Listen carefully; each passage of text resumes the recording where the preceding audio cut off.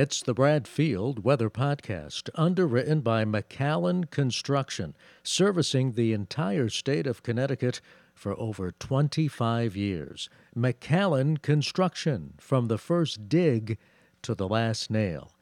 I'm Dan Lavallo. He's Brad Field, meteorologist Brad Field. And Brad, here we are. We are now in meteorological summer. For people who don't know, what is meteorological summer? Well, they just try to make it easy, Dan. That they go by December and January and February as meteorological winter, and then March and April and May is meteorological spring. June, July, and August is meteorological summer. It just makes it easier for the calculations. But astronomical summer, Dan, when the sun is at its highest latitude in the sky, comes in. I think it's June 20th this year. That is the summer solstice, Dan. But we're in meteorological summer right now. And, you talk about meteorological summer and astronomical summer. Point is, it's been a weird month so far. I mean, here we are taping this podcast on Friday, June 5th. But on June 1st, we had a record low of 37 degrees. How often do you get in June and have temperatures in the 30s? It was 37 at Bradley on June 1st. And it's been kind of interesting to watch. We had 60s on June 1st. We had 70s on June 2nd. We had 80s on June 3rd. And Dan, yesterday it was 90. So we went from 37 on the 1st to 90 on the 4th. So kind of a crazy start to the month of June. But a lot of things underway now. Meteorological summer is underway, but also the hurricane season is underway, and also we have a big astronomical event happening this weekend. Yeah, a lot taking place. I want to get back to the meteorological summer for just a moment in regards to record-keeping purposes. Let's say, for example, the temperature today was going to be 100 degrees, and that turned out to be a record for the date. Would that go in the books as the warmest day in the summer or the warmest day in the spring? I personally, Dan, I think that this meteorological summer is kind of, I don't want to say ridiculous, but I do not go by it, even though I guess by convention the National Weather Service and so forth goes by it. I guess I'm just an old timer in that I do not think of summer beginning until June 20th, when it really does begin. But, things get changed and moved around and so forth. And, they move things like Veterans Day because it's more convenient to have it on a Monday. And how do you move Washington's birthday? It is what it is. But they move it and they call it President's Day. I mean, things get shifted and moved around. I would still call it spring myself. If, as you say, if we broke a record today, I would call it a springtime record and not a summertime record. But I'm sure that's in these litigious times. I'm sure that's open to dispute. Well, I guess it's all based from an astronomical standpoint, the seasons on the location of the sun. Isn't that correct? Yep, that's exactly correct, Dan. And you can't change what's really happening. The sun's at its farthest north latitude point in the June 20th, June 21st time frame. That's when the summer solstice is. That's when the sun's rays are most direct. And you're always talking to me, Dan. You're the optimist here. I think I'm an optimist too. But the days are getting longer, and you talk about that. Soon, a couple podcasts down the line, you're going to have to start talking about the shrinking days that we're, as we start the slow but steady trek back toward the winter solstice and the sun's angle in the sky, getting going from the Tropic of Cancer back to the equator on the first day of fall, and then down to the Tropic of Capricorn as we head toward the winter solstice. Now, you mentioned another storm out there, and I think that's already a record. 3 tropical storms before, the hurricane season started June 1st, but already tropical storms at this date. What's going on? Yeah. Well, it's funny because some of these, like they upgraded Bertha to a tropical storm within minutes or miles of the South Carolina coast, and then it went inland, and so it really only had the tropical storm characteristics of wind speed and so forth for a few hours, and then and it just barely made it too. You get a wind over 39 miles per hour sustained. You can call it a tropical storm. So that's what happened with Bertha. This Cristobal, I think is the proper pronunciation, coming off of the Yucatan, and it's a tropical depression now, but it looks like it's going to ramp up over the warmer waters of the Gulf of Mexico and continue to move off to the north. It looks like it's going to be impacting the Louisiana and Mississippi shoreline on Sunday night. So if you know some folks down there, so Saturday and Sunday, it's going to be moving up just about due north, up into the Gulf of Mexico, and then Sunday night move ashore and impact Louisiana and Mississippi. And I think the biggest potential there is the rain potential and the chance for some flooding. I'm not too worried about wind damage. It looks like the rain potential is up to 10 inches or so for the Louisiana, kind of the bayous down there, Louisiana, Mississippi border area, Sunday night, and torrents of rain continuing into Monday. And I want to point out something else, Dan, as we're now in the tropical storm season. I want to point out that something you did for us. If the folks go to bradfieldweather.com, very easy. It's just my name and what I do. bradfieldweather.com. You can get your daily forecast every day. You can link to the podcast from bradfieldweather.com. We have radar tracking there. Dan put in a link to the Severe Storms Prediction Center, so you can go there and see, is the thunderstorm threat enhanced? Is there a chance of a tornado? Are there chances of severe thunderstorms?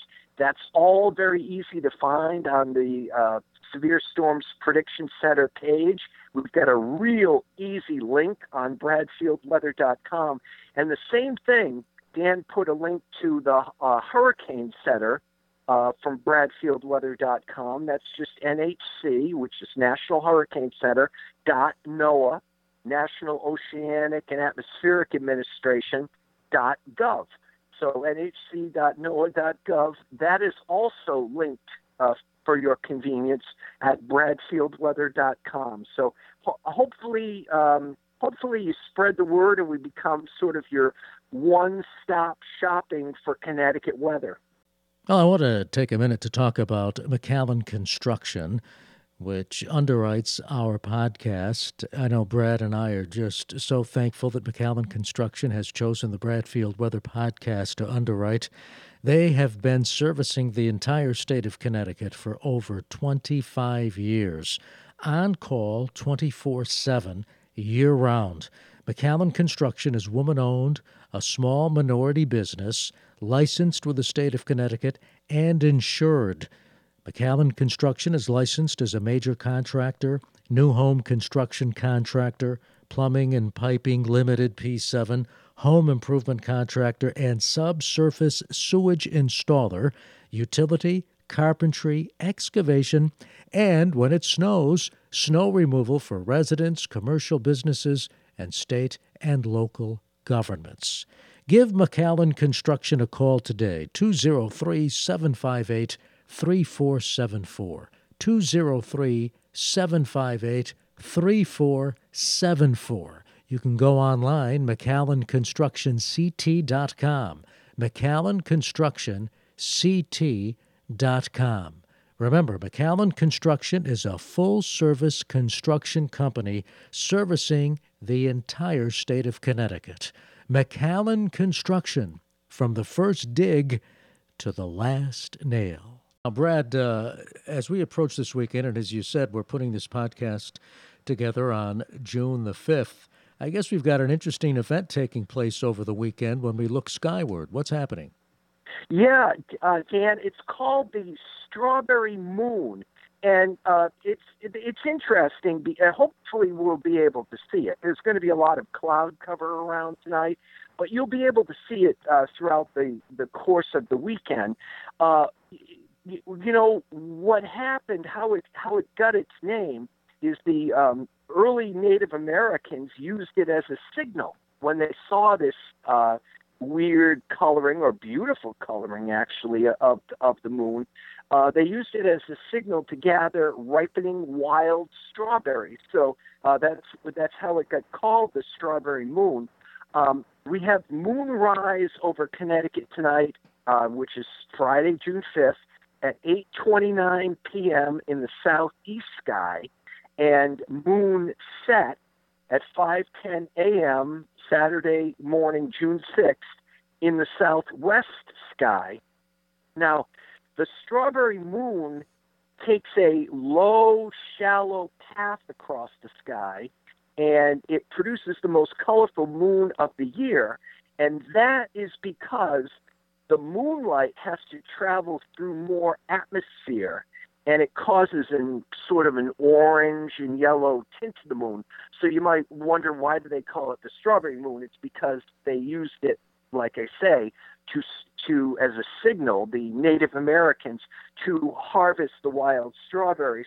But in Europe, it's more aptly called the honeymoon.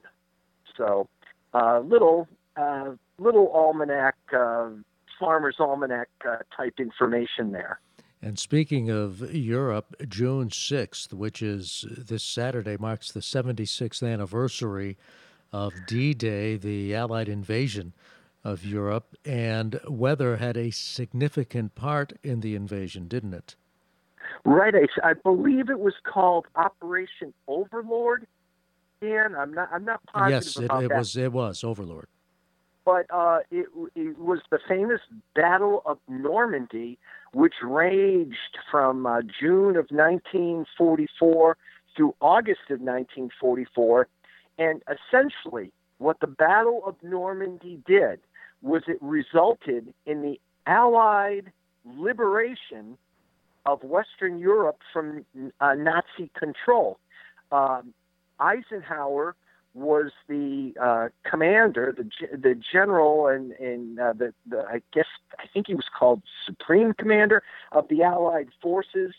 But Eisenhower needed favorable weather, favorable tides, and favorable moonlight. Now, the original date of the invasion was supposed to be June 5th, Dan, but there was a 6-man team of meteorologists composed of Americans and composed of English meteorologists and other meteorologists from the Ally side, and they could not come to a consensus about June 5th. And it's a good thing, too, because as the day dawned on June 5th, the weather was awful. There were rough seas and so forth, and Eisenhower needed the favorable weather, the favorable tides and sea conditions, and the favorable moonlight. The team of 6 all were in agreement to go on June 6th. And as you know, that's when Eisenhower launched the invasion. The alternate date would have had to move to June 19th because of tide and moonlight aspects. So it was a battle that killed about 4,000 Allied troops, something like that. but we paid a dear price to take that land back. But there's so much interesting things to read. Rommel was Hitler's commander along the waterfront there. There were hundreds of miles of waterfront they were trying to, the Nazis were trying to trench in and defend.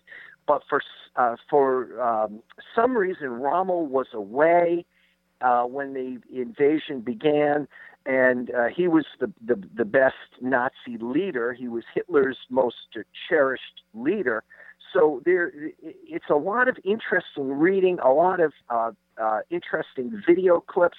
All I did, Dan, was I simply went to my iPad and went to Google and Googled weather forecast roll D-Day invasion. And you've got readings and clips and materials that if you're a history buff, you could sit there all day and read. It really is fascinating and one of the greatest endeavors from a military standpoint in history. And, I always remember the picture of Eisenhower greeting the troops the day before they were to launch.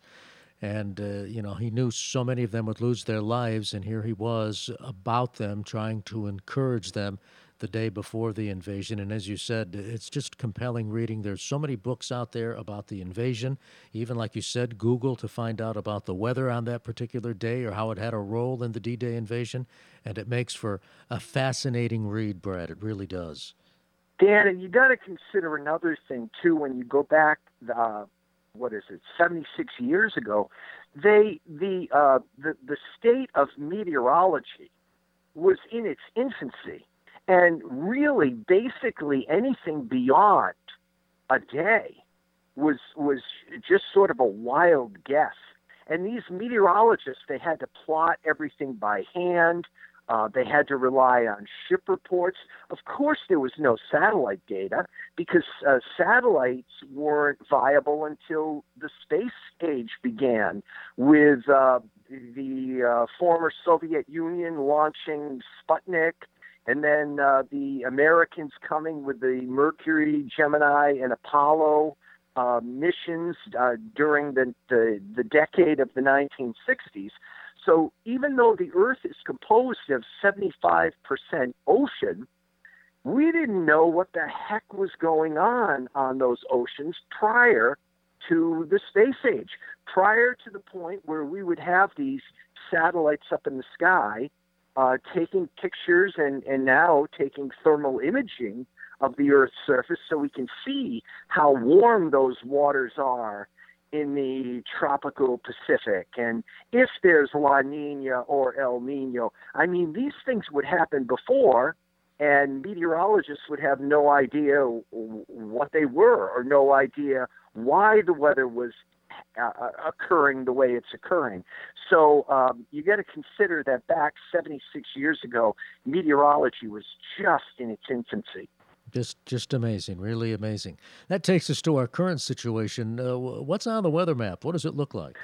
Well, it's humid and muggy out there, Dan, and we discussed dew point on the last podcast, but I'll just quickly go over it again. If the dew point in the summertime is under 60, almost everybody is comfortable. You say, oh, what a comfortable day. But if the dew point is over 70, you say, oh, it's muggy, it's oppressive, it's awful. And in the 60s, it varies from low to moderate to high humidity. Well, this morning we wake up, Dan, and it's fairly high humidity. The last dew point I saw up at Bradley was 67 degrees. So that's a high level of humidity. Not quite oppressive, but high. And we're in this humid air mass, and we're going to stay in this humid air mass for a while because we've got a cold front coming through the eastern Great Lakes. Overnight, that cold front will enter western New York, but we're still on the muggy side of things. So overnight, it's muggy, humid here with some scattered showers around.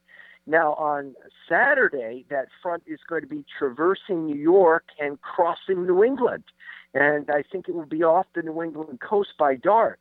So as a consequence, we will see lowering levels of humidity during the day on Saturday.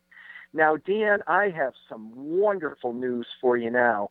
On Sunday, a sprawling high-pressure system will be building in from Hudson Bay in eastern Canada. So as the cold air comes in aloft, I think mixed clouds and sun on Sunday, but we're going to have that deep blue sky and the puffy cumulus clouds around on Sunday.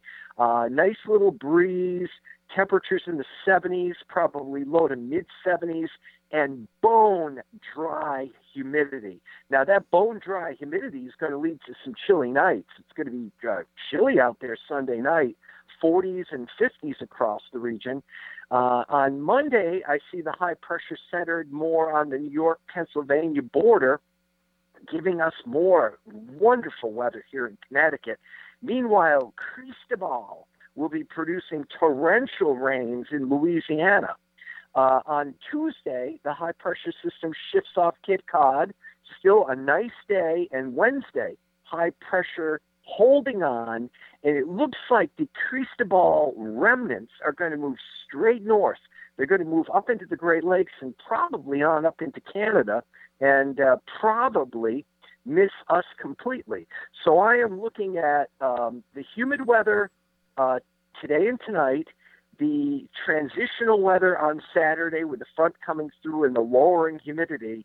And then I think I can promise you, Dan, Sunday, Monday, Tuesday, and Wednesday, a nice stretch of fair weather, low humidity, comfortable days, and cool nights.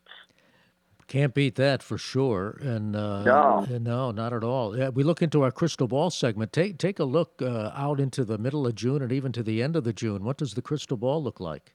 Well, we just looked at all the National Weather Service maps and data for that time frame, Dan. And from Wednesday, June 10th, which is where I just ended off on the weather map segment, through Sunday, June 14th, I think the core of the coldest air with respect to what's average is going to be over the heartland.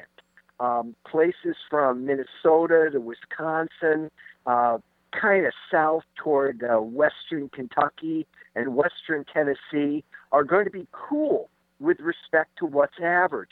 For us here, I think we're going to be around average. And what does that mean? It means pretty much mid-50s at night to near 80 around, during the days.